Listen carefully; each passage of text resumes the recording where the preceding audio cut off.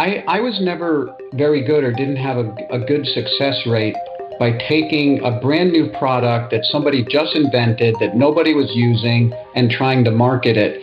I really would reach out, and I think one secret to my success, no pun intended, is that I would reach out to the actual customers of those products and spend time interviewing them about what they liked and what they didn't like. And I would do that with 20 or 30 people, and I would be recording them on video when I did it, and we would turn these into testimonials. And in the course of doing that, I would learn exactly what people liked about a product, exactly what they didn't like, what questions they might have, and it really helped me craft a marketing message that people would respond to. And I still think that for me, the single most powerful marketing tool that I can deploy for any company or product or brand are authentic testimonials. Welcome to the Secrets of Success podcast. I'm your host, Dr. Ken Keys. Well, today's show, very interesting individual, and you're just going to love this because some of you that are listening maybe have heard of the brand GoPro, possibly, or have you heard of the brand, the George Foreman Grill, which actually is the #1 appliance that's been sold in North America in history. So the individual that we are interviewing today that you get to listen to is Rick Cesari, and his last name is spelled Cesari, and he is the person behind some of these brands as far as the marketing and the messages that led to GoPro going from nearly zero to a $1 billion company. So you'll love to hear his story. Now, when we go through this, Rick's journey as an entrepreneur, he was actually going to start as a dentist and made a decision early in life that, I don't know if this is going to work for me, and started to follow his passion of being able to provide and influence other individuals. He has a new book called Video Persuasion, Everything You Need to Know, and it's really about how video is changing how we communicate to the world, both from a commercial and personal point of view. And so he has this brand new book that's coming out, and that is something to consider that you can get online. We'll have on the show notes all the connections and his website.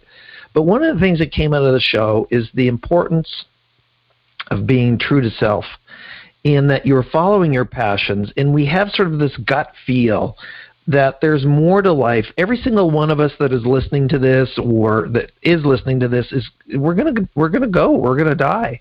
And not to be morbid in any way, it's just say, can we bring our best every day? Is that possible? And the only way we can do that is by tapping into our values, what's most important to us, our innate gifts, talents, what the passions that really excite and energize us.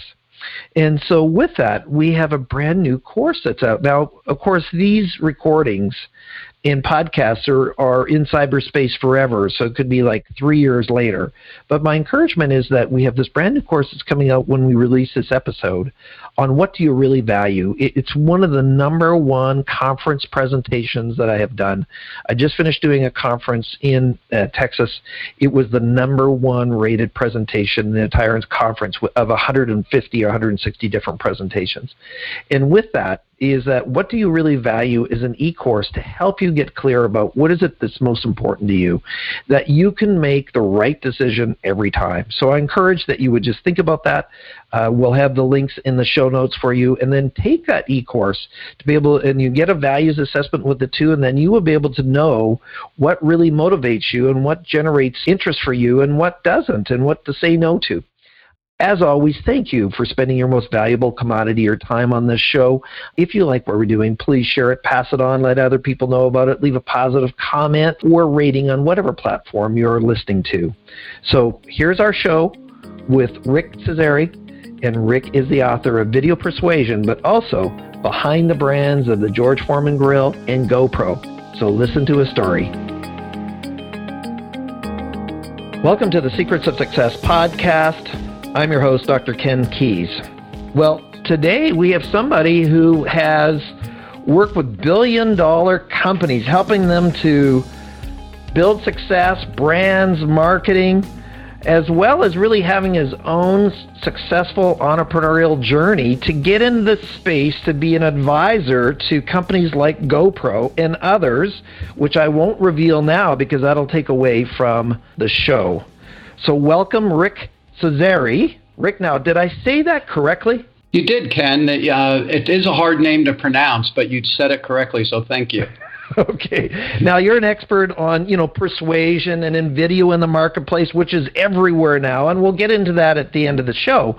But, Rick, what we like to do is kind of get to know our guests here at SOS and your journey. So where did you grow up, or where were you born as far as the beginning of your life there? That's a good question. I was born in White Plains, New York, and spent the first 16 years of my life growing up in that area, which is Westchester County, just north of New York City. And then when I turned 16, not because I turned 16, but at that age, my family decided to move down to Daytona Beach, Florida.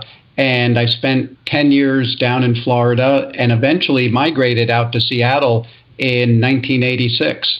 And now you're as we talked about pre-air, you're in the hub of the world now with Amazon and Starbucks and Microsoft being in that space now. Absolutely. If you're into technology and selling online and software, this is where you want to be. Oh, for sure. Or possibly coffee culture.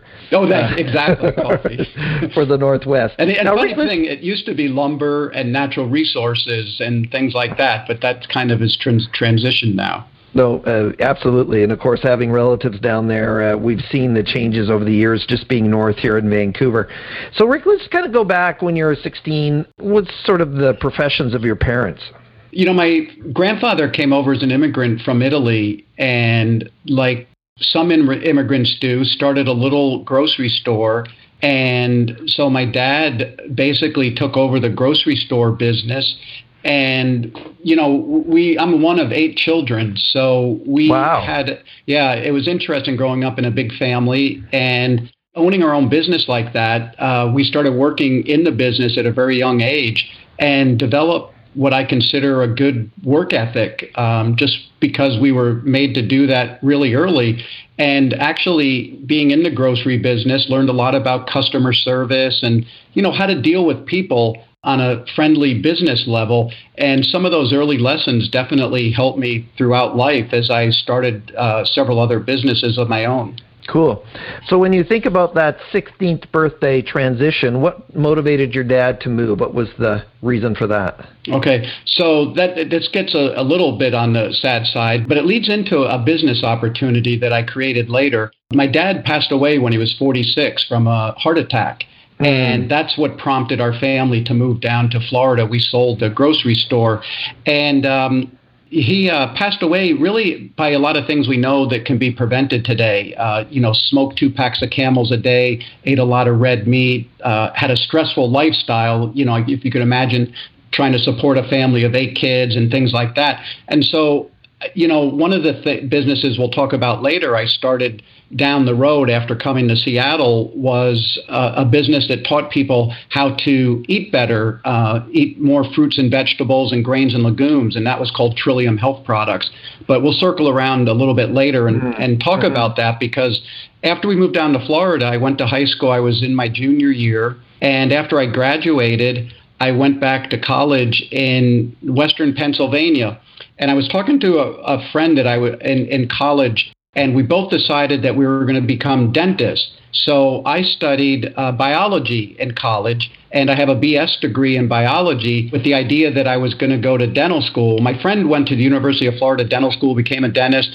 I ended up applying to the University of Pittsburgh Dental School, got accepted, but I didn't feel like actually doing that and continuing with school. So I came down to Florida and got interested in real estate because I read a lot of books and on how people made money, and a lot of them had become millionaires through real estate. And I kind of just started doing a little bit investing on my own. And, I met up with a guy who was putting on seminars, helped him out, and I basically learned a lot of the marketing in my life just by actually hands-on doing it and not through any formal training in school. So just back up for a second. What motivated the family to move to Florida from New York? What was sort of driving that decision? There's lots of places you could have gone. Yeah, so we had family friends down there, and my mom, we were basically middle class. We didn't have a lot of money, but we weren't, poor either. And when my dad passed away, my mom was left raising 8 kids. 2 of them were in college. And Florida at the time was just a much less expensive place to live. And so that was probably what prompted the move at that point more than anything else. And then how did your mom support you guys once Dad had passed away? Yeah, that's a good, like I said, we sold the business, but it was like a small corner grocery store. So that wasn't a huge amount of money, enough to, buy a house in Florida. And then all the kids in the family worked and pitched in and helped support. My mom went back to work before she was just somebody that stayed at home and helped raise the kids. But when life changed like that, she had to get back into the workforce. And so really just a matter of everybody pitching in and doing their part. And rallying together. Yes. Well, I mean, when you think about it, it's not something that maybe happens as often now as you'd like, but just this whole sense of community and this whole sense of supporting one another, no matter what. Yes, and that was one of the things that a nice part of having a large family and lots of brothers and sisters. For sure. Well, thank you, Rick, for that. Now, when you think about this choice of going down the dental route, how did that come about? I mean, there's this grocery store, there's this family, and all of a sudden, so I want to become a dentist, sort of. And to your credit, you said, I don't know about that. But Where did that initially sort of get drawn into? Well, I remember I was sitting, I mentioned I had a good friend, his name's Rick Brown, and he lives in Ormond Beach, Florida, which is just north of Daytona, and he's been a dentist for the last 40 years. And we were sitting in his bedroom just talking about, kind of thinking about what was a profession that we could be in that, could make some pretty good money. And for whatever reason, we just happened to settle on dentistry. And he ended up following through, and I didn't. There was a little bit of thought, but if you're a senior in high school, not many seniors really know exactly what they want to do with their life. A few do, and they take a course, get on a course and stay on it.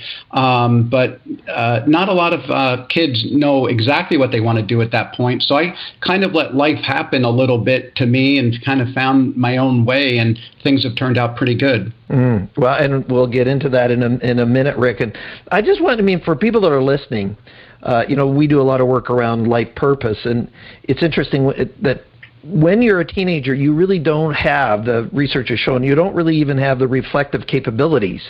And so you just continuing sort of discovering. And my wife worked at a university, and the majority of students will have several different majors by the time they finish, year number 2.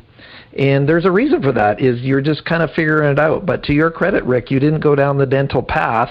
You really sensed that this call around entrepreneurship was more your thing. Yeah, absolutely. And I'm grateful that I took that course and didn't, spend a lot of money and a lot of time in my life studying to do something that I probably wouldn't have been happy in. So I'm grateful that I did make the decision that I did. My mother wasn't too happy, when I made that decision, because she wanted me to go to dental school and that type of thing. Instead, when I came back down to Florida, because I told her I went to school in Western Pennsylvania, I moved back down to Florida after college, and I was kind of a little bit of a bum for a year. I was a lifeguard and a bartender. And so again, my mom wasn't too happy about that. But during that time, I was reading a lot of books, 2 types of books. I mentioned one before. I'd always read, interested in reading biographies of how people made money. And then also I read a lot of motivational books, by Norman Vincent Peale and W. Clement Stone, and, a lot of the original positive thinking motivational books. And so I got met Norman in person in New York.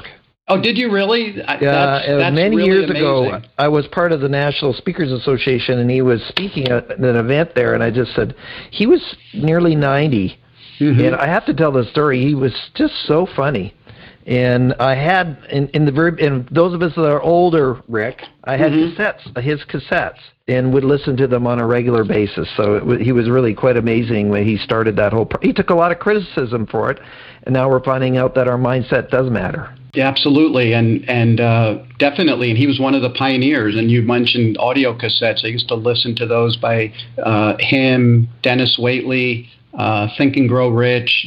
All the different Napoleon Hill. Yes, Napoleon Hill. Yeah, and I think that's I believe it's good. They don't teach those things in school. At least they didn't when I was going to school. And I think that it's really great information for anybody that wants to be an entrepreneur or just, I think it could help just about anybody, those types of books. Well, if they listen to enough of Secrets of Success podcasts, we have those mindset experts on as well as yourself, Rick. So, one thing I wanted to mention. Oh, I'm sorry, Ken. One thing I wanted to mention. I loved your podcasts. Going through them, the different ones, and I just got introduced to your podcast not too long ago, and I've already listened to several of the different ones, and I want to listen to all of them because the subject matters are all very interesting to me. Well, thank you, Rick. And I think what happens is that we just allow an organic and natural process and conversation to occur, and people always have a story that hopefully can encourage the SOS audience. And, we're just there to serve them and help them, and there is a real power in story as we share that. So you go back to Florida, Rick, and you kind of had a cursory mention about this real estate, buying, selling, flipping, renting, whatever it might be. Just tell us a little bit more about that, where you started to help this person there, and how did you get connected with them, and then what was the journey there? So I was reading these books that, how to make money in real estate. So I got a real estate license, and then I got a real estate broker's license. But I wasn't selling houses like a regular real estate agent. I would do that to make a little bit of money, but I was more interested in learning how to invest in real estate. And there was a best-selling book back then by Robert Allen called Nothing Down, and it basically taught principles of how you could buy real estate using little or none of your own money. And so I went out and did some of those things, and then I went to a seminar that was put on in Daytona Beach, and there was like 8 people in the room, and I went out and did what the person instructed me to do, and I bought and sold a house. He taught how to buy, quote-unquote, distressed property, and I bought and sold a house in 2 weeks and made $12,000. And for me, that was like making $1 million at that point in my life and the age that I was at. And I was so grateful. I called up a local business magazine, or it was a state business magazine called Florida Trend, and I said, hey, you should do a story on this guy. He's pretty amazing, and he's teaching these seminars. They did a story, and it really helped his seminar business. So he called me up and said, hey, would you like to help market these seminars just because of that step that I took? And that's how I really started to learn marketing. And again, we'll date ourselves. We talked about audio cassettes. Our first marketing, what we were doing, we were buying newspaper ads, half-page, quarter-page newspaper ads, inviting people to come to free real estate seminars. And that's where I really started to begin to learn direct marketing and direct-to-consumer marketing through that process. And I just really had enjoyed it, was passionate about it, and just did everything I could to learn how to do it better. Wow. Now, Rick, let's just go back a second there. What motivated you to call this magazine to have this thing promoted? Like, what was driving you to even consider doing it?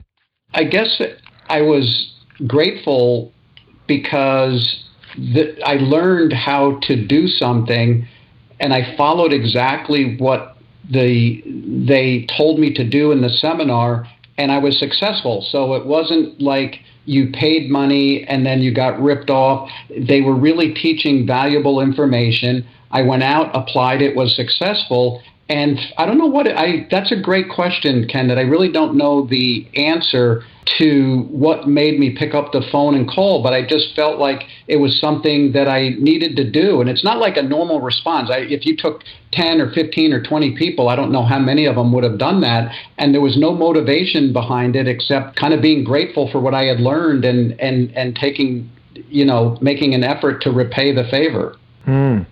Now, and I'm just going to be controversial just for a moment, Rick. Sure. When you think about it, you're going to dentistry, you're doing sciences, and now you're writing ads for people to go into seminars. Where did that skill set come from of communication and influence? I think that the best answer I can give you is just learning on the job.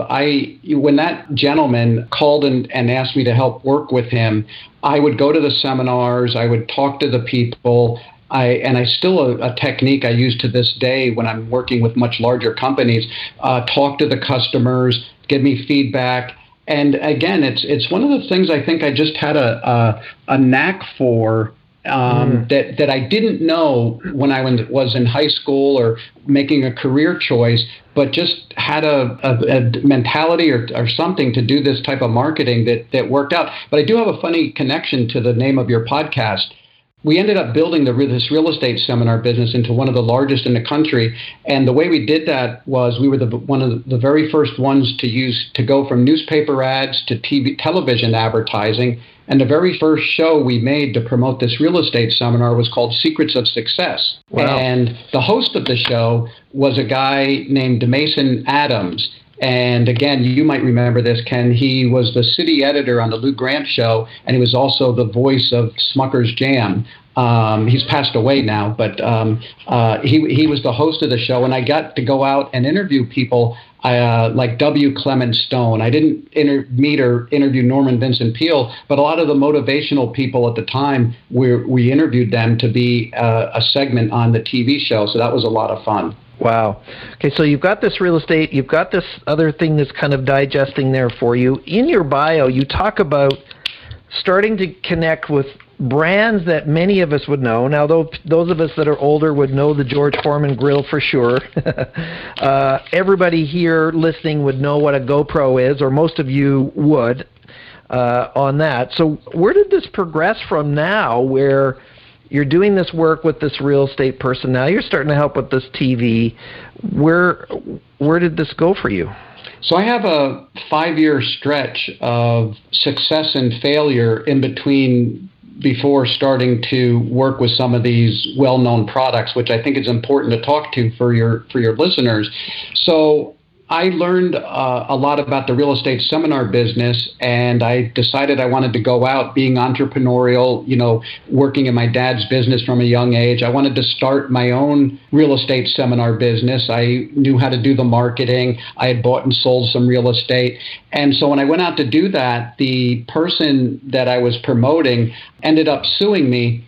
And I didn't have very many assets at the time. And in order to stop the lawsuits, I had to declare bankruptcy. And I was probably 23 or 24 years old, so I didn't have a lot of assets. And it was done to stop these lawsuits that happened. And so that's when I first moved to Seattle. I had a friend that I had went to college with named Dale Hoffman, and he was in the fishing business out here. He was a boat broker, and he fished for salmon in the summertime. And I had an idea that using the knowledge I learned from doing real estate seminars, I thought that we could use the television marketing to promote a course on buying stocks. And so I got this idea by going into a bookstore in the business section, and there was a book called How to Make $1 Million in the Stock Market. So I contacted the author. He became the expert. He created audio cassettes.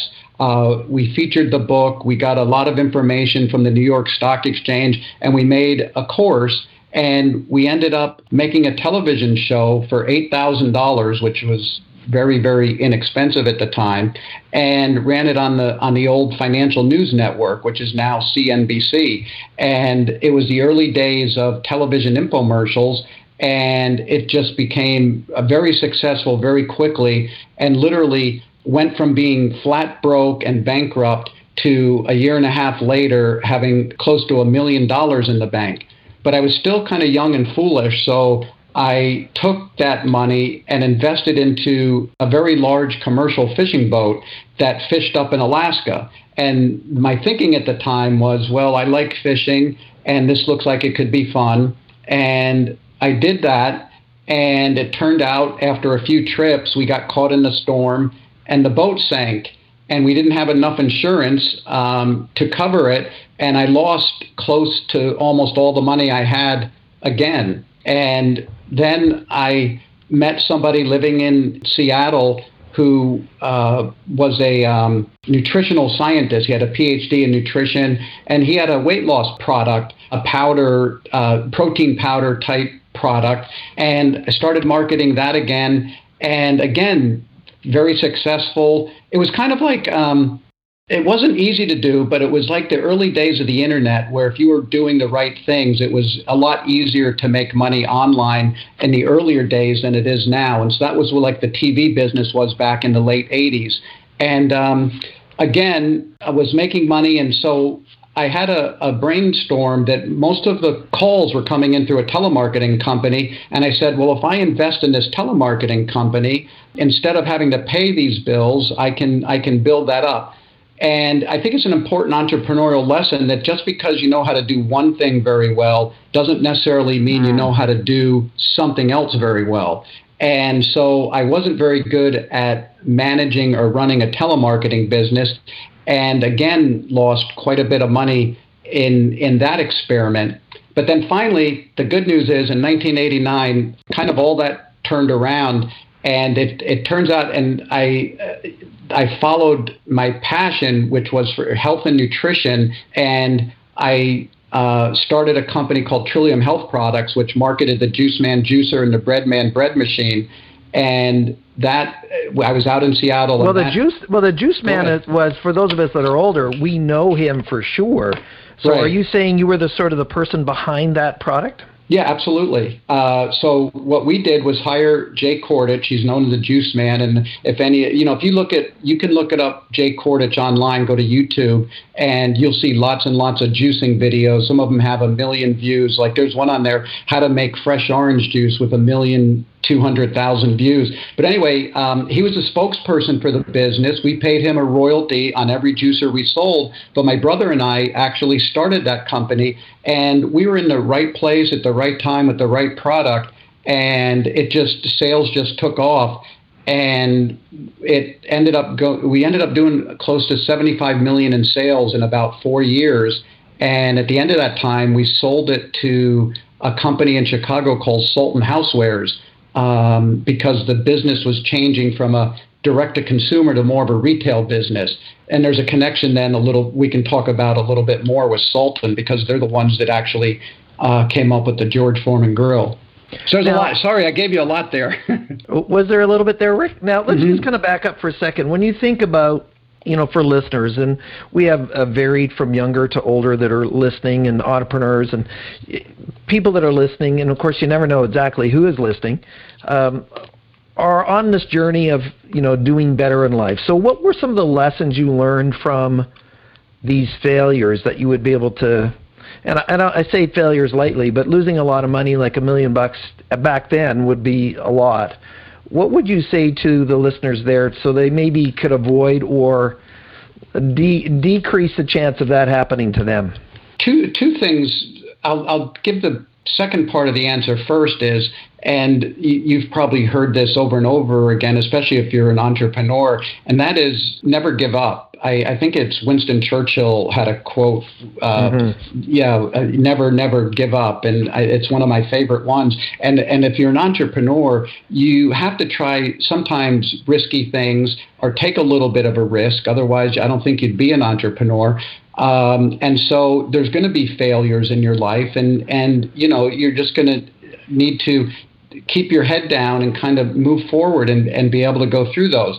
But as far as advice at the time, I think one of the things I mentioned was just because you're good at one thing and you have a little bit of success doesn't necessarily mean you can branch out into something totally unknown and be just as successful. I don't know if that was my ego back then or lack of doing due diligence, but I was feeling like anything I could touch was, would turn to gold because I had been successful in this one thing. And I thought, I could just do something else in a totally unrelated business. And I found out a very hard, expensive lesson that that's not the case. And I think that those two things really do some due diligence before entering into an area you're not familiar with. But then if there is a failure, I'm not saying not to take a risk, because I think that you do need to do that at certain points, but minimize that risk as much as possible by getting as much advanced knowledge, education, talking to other people that have done it. And, I'm a big believer in learning from other people's experience now. I wasn't necessarily that way then, but I'm like I said, a big believer of reading books, going to seminars, and learning as much as you can before then taking that step into a new business. Well, as a young entrepreneur, under 30 or near 30, I think to a certain degree it's containing that enthusiasm within a channel. Yes. And so you have all this energy, you have all this enthusiasm, and it kind of got outside of that mainstream for you. And by the way, my story's not that different, where there's some businesses I got into and just complete disaster as well, till I learned it says, no, what am I really passionate about? Because it seems like the other thing that occurs, if you do have a significant amount of success, other people then find you out. Yes. Say, Rick, give us some money here. You've got all this money that's just burning a hole in your pocket. Come over here. All of a sudden you have all these friends. Yes, and so the ability to say no is also a discipline that comes with it too, doesn't it? You hit the nail on the head. That definitely happens as you start to become successful. People read about it, and I'm a big believer in PR, and so we would use PR firms, and they would advertise what we were doing, and getting stories, and people would read this and start reaching out and bringing ideas to you and asking you for money, and the ability to say no, which I've developed more now than I was when I was much younger, is very important asset. Now, Rick, we're going to get to your book here in a moment around your new book, Video Persuasion, Everything You Need to Know. And, of course, in today's social media world, one of the number one consumed products beyond our podcast, of course, kidding, is video, right? It's all over the place. But I want to delve into your brain a little bit here, where you have these infomercial. I know it was the beginning of infomercials. Yet at the same time, you were able to put these two campaigns together that just rocked it. What is it that was in these infomercials that you believe was so attractive to people that they signed off and bought these things? And so let's just think about the psychology of influence here for a moment. What was it that you sort of had this innate knack for, that many people search for their whole lives, that they never get it, that you just were able to kind of insert into these infomercials to get people to engage? What do you think was there? What's the psychology of that you were using that was so successful? I think the thing that's helped me the most in any one of these projects that I've ever done, I was never very good or didn't have a good success rate by taking a brand new product that somebody just invented that nobody was using and trying to market it. Almost every one of the products you mentioned, Sonicare toothbrush, OxyClean, George Foreman grill, GoPro cameras, and there's more and more. None of those were big brands when I started working with them, but they all were out in the marketplace and doing a couple 100,000 or even a couple million in sales. And I really would reach out, and I think one secret to my success, no pun intended, is that I would reach out to the actual customers of those products and spend time interviewing them about what they liked and what they didn't like. And I would do that with 20 or 30 people, and I would be recording them on video when I did it, and we would turn these into testimonials. But I'll tell you what, Ken, in the course of doing that, I would learn exactly what people liked about a product, exactly what they didn't like, what questions they might have, and it really helped me craft a marketing message that people would respond to. And I still think that for me, the single most powerful marketing tool that I can deploy for any company or product or brand are authentic testimonials. And, in the book Influence by Dr. Cialdini, are you familiar with that book? Not personally, but I've heard of it. That's a good one, and it's basically the 6 principles of persuasion, and one of them is the concept of social proof, and that is really basically tells why people respond to authentic testimonials. And I talk a lot about that in my book, Video Persuasion, and how to find authentic testimonials, how to interview them, and then how to deploy them in your video marketing. And I think that's, if I had to isolate one thing that all of these products had in common that helped them be successful, besides being good products, you can market something, but it's never going to be a big brand if it isn't a good product. So they were all good products to start with, and basically created a lot of awareness by being able to get authentic testimonials in front of people. In the case with a lot of these, it was on TV, but with GoPro, it was mostly online. Well, of course, the transition from the TV world into the online world, I mean, you and I are old enough at this point where we remember a world before the internet. Yes. There's some people who are listening to there this. Was one. Okay, yeah. And I was just mentioning to a previous guest is that here we are, doing this virtual podcast, recording in the cloud, setting it out, having it available 24/7 forever. This did not exist, 25, 30 years ago. So just the progression of this and what could be, as you said, 1 million views on watching make orange juice. Are you kidding? Like, who would have thought that would have happened, right? Right. So, I mean, it's just a different time for us. So you had this company that you sold, and then, of course, they had and controlled the George Foreman Grill. And for those of you that, if you don't know what the George Foreman Grill is, then you need to just go look it up. And, of course, George Foreman being the boxer, and then he endorsed this and had this quick grill set. And we had, I think we still own it. Still have one in our house here. So did they ask you to do the marketing campaign behind this, or how did that come about? It's funny. So I mentioned Sultan Housewares. They bought our juicer business, and we had juicers, bread machines, the Breadman bread machine, and they bought our company, and they bought it. You see a lot of this happening in the marketplace today, that big corporations like Procter & Gamble will buy a product line, not just for the product, but they're also buying the marketing expertise. So I'll give you an example. There's a deodorant, natural deodorant called Native that Procter & Gamble bought for $200 million. And it was not just to get the deodorant line, which they could copy, but really the way that they marketed, the direct-to-consumer. So I think when Sultan bought us, they were just as interested in the products as they were in the marketing. So they brought me 2 products. By the way, when I sold the business, we had worked, again, the other thing, entrepreneurial lifestyle, you really work hard, and you're working kind of day and night, 7 days a week. At least I was in that business. And so when I did sell the business, I took about a year off and just kind of enjoyed myself. And then I had a local company in Seattle call me up, and it was called Optiva, and they wanted to have me consult. And Optiva was the makers of the Sonicare toothbrush. And at about this, almost the same time, we're talking about like 1995, 1996, Sultan Housewares came to me and they said, we have 2 products. One was a homemade bagel maker, and the other one was this slanted grill that was really called the Fajita Express. And neither one of them was selling very well. And the original George Foreman grill was designed as a taco maker. And the reason it was slanted was that you'd cook your hamburger meat on it, you'd put your taco shell, you'd move at the edge of the table, and then scrape the meat into the shell.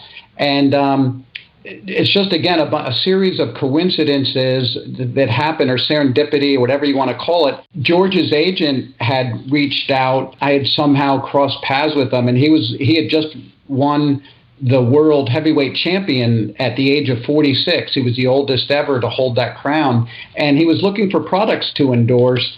And we kind of made the connection and put him together with this grill that was a fajita maker, and renamed it the lean, mean, fat-reducing grilling machine, and we basically repositioned the product, and the fact that it was slanted basically would allow the excess fat and grease to drain away from your meats when you cooked it.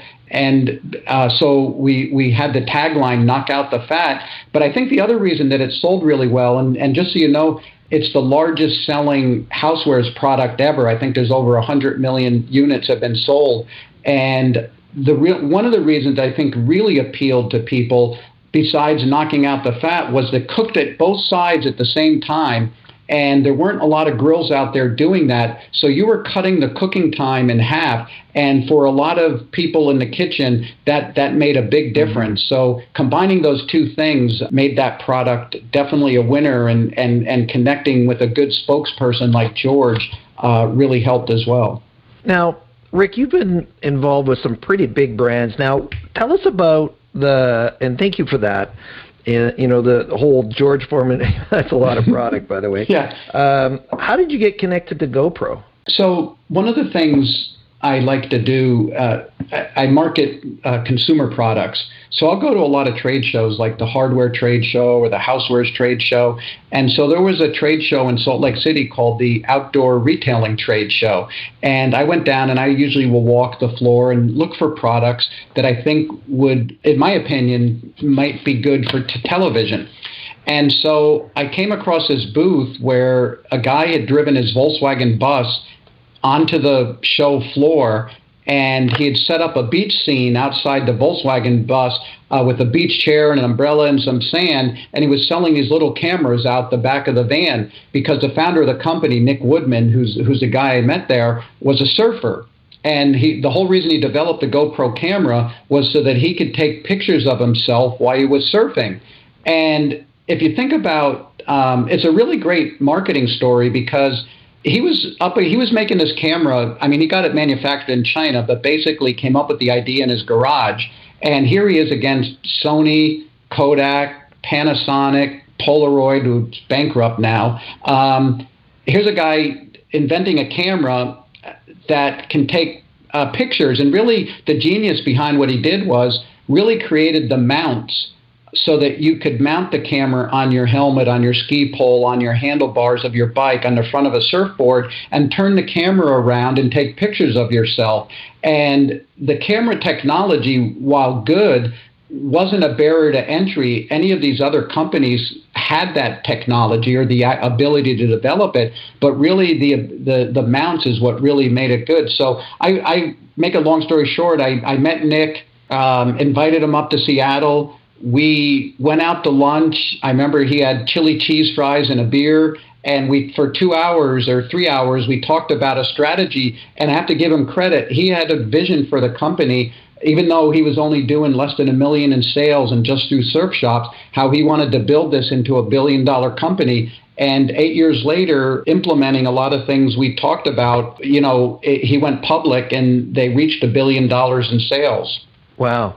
Now, did you stay on the team during that entire time? Yes, we did all of the television marketing for GoPro. So we bought all of the media time and did all the television promotions and did Olympic sponsorships. And basically, the one key thing that we did that I think helped GoPro more than anything else was really talked through the strategy of how to build the television commercial. And we came up with a really simple idea. This was a kind of a group effort. I'm not taking credit this for myself, but we would start each commercial with a GoPro logo. There'd be user-generated footage in the middle that people would send into the company, and then we would end it, and this is the part where I feel like I contributed a lot. The early commercials ended with, we basically had a call to action that said, go to our website and register, and someone will win one of everything we make every single day. So when you saw a GoPro commercial, whether it was online or on TV, you would go to the website and you'd leave your name and address. So they built up a really big database of names that they could remarket to. The second thing that happened is people would go to the website and they would see all the other cool videos and they would share them with their friends, and it created a viral effect. And the third thing that happened, people would go to the website and they'd just buy the camera. So we were generating revenue every time the ad ran. And we helped do those television commercials all during that 8-year process of when they were growing to $1 billion. And it was one of the things that helped the company, grow as quickly as they did. Cool. Now, we've only actually got a few minutes left, if you can believe it, Rick, because you have so many good stories, right? And you've written this book, Video Persuasion. What was driving that? I mean, with all this experience and being in TV and being sort of the influence marketplace and infomercials, what are you trying to achieve with this book, Video Persuasion? So it's actually my third book. The first book was called Buy Now. That came out in 2011. About a year ago, I released another book called Building Billion-Dollar Brands. And both those first two books are more case studies about some of the different products we talked about today. This new book, Video Persuasion, is really everything I've learned in producing video for people over the last 30 years and producing video to get people to take a specific action. So I'm not teaching you how to make entertainment videos. I'm basically teaching you what content to put in your video that's going to get people to take a specific action, whether it's go to your website or buy a product or lead generation. And I talk a lot about how you can start a video to keep people engaged. What are the 3 most popular types of content? How you can get video done inexpensively. And like you mentioned, Ken, we're becoming a video-first society. I listen to podcasts all the time. Podcasts are growing. It's one of the fastest growing areas. But on social media, people like to watch video, and there's just more of it, and it's easier to make than ever before. So this book is basically taking all of my background and experience in making videos that have sold all these products and taking the lessons I've learned in that time and sharing them with the readers. Well, thank you, Rick, for that. Now, Rick, if people want to get a hold of you or get your book, where would they go? So the best place to go is my personal website, which is rickcesari.com. It's R-I-C-K, my first name, and the last name is C-E-S-A-R-I, rickcesari.com. And I actually have a free download for people. I mentioned the 3 most popular types of online video content and how you can use it in your marketing. I have a free download that people can get if they go to my website, and then the book is available there as well. And we'll make sure that your website is in the show notes if you're just driving right now and you can't remember everything that Rick has just spelt out. Well, you can always press replay, but we'll have it in the show notes and whatever platform that you're listening to. Now, Rick, we just have a couple of minutes left. So with that, you've seen a lot of success. You've also had the other side of that equation as part of your growth. If you were to encourage the audience with 2 or 3 gems of wisdom beyond what you've already shared with us that has led to your success or have been critically important to you, what would that be that you would want to share with the audience today? I really always go back to reading and listening to as much information as possible. I know that it can be overwhelming, but I would say maybe focus on the area that you're passionate about and learn as much as you can before starting any business from people that have already done it. There's very few really new ideas. One of the things that I always talk about in the direct marketing that I do is that I learned from the people that came before me. And, all this new technology we talked about earlier, Ken, is really just different ways of delivering information. And, we progressed from print to radio to TV to the internet. Amazon's the biggest online retailer now. 5 years from now, that might not be true. But human nature doesn't change. And the more you can study and learn about things that motivate people or get them to respond, those things will never change, and that's a good skill set to learn. And there's plenty of books and podcasts and webinars you can go to learn that. Well, obviously, Rick, you have learned the art of influence, and of course now put that into Video Persuasion, your book. So, but thank you for spending the time with us. I don't know where it went, but it just evaporated. Yeah, I wish we could absolutely talk for several hours, and I really appreciate you giving me the opportunity to come on your show, and you've been a great interviewer, and I've really enjoyed speaking with you. Well, Rick, thank you for that. And one of the reasons that I might look as a good interviewer is you have great guests. So that was just a little hint on that. Just sort of like you have to have a good product. Exactly. Have a great almost the same thing. So I had a great product today. Rick, thanks for being on the show. All right. Thank you, Ken. SOS listeners, when we think about success in life, and Rick really has an amazing journey and story, from changing direction of being a dentist all the way to helping brands like GoPro, or maybe he was actually using the George Foreman grill while he was filming himself while he was surfing. Who knows? So my encouragement is that you would take those risks, that you would step out there and you would, really make a difference out there in the marketplace. And that's what we need from you, is for you to realize your potential. So thank you for listening and spending your most valuable component with us today, and that is your time. Please, if you like what we're doing, share, pass it on, let other people know about the show. You've been listening to The Secrets of Success. I'm your host, Dr. Ken Keys. Thanks for exploring the secrets of success with us. If you want to keep the momentum going, log on to crgleader.com. Scroll to the bottom and sign up for our inspirational emails. You can also take your success to the next level by following us on Facebook and Twitter and connecting with Ken on LinkedIn. We hope you have a great week and look forward to you joining us next time for the Secrets of Success podcast with Dr. Ken Keys.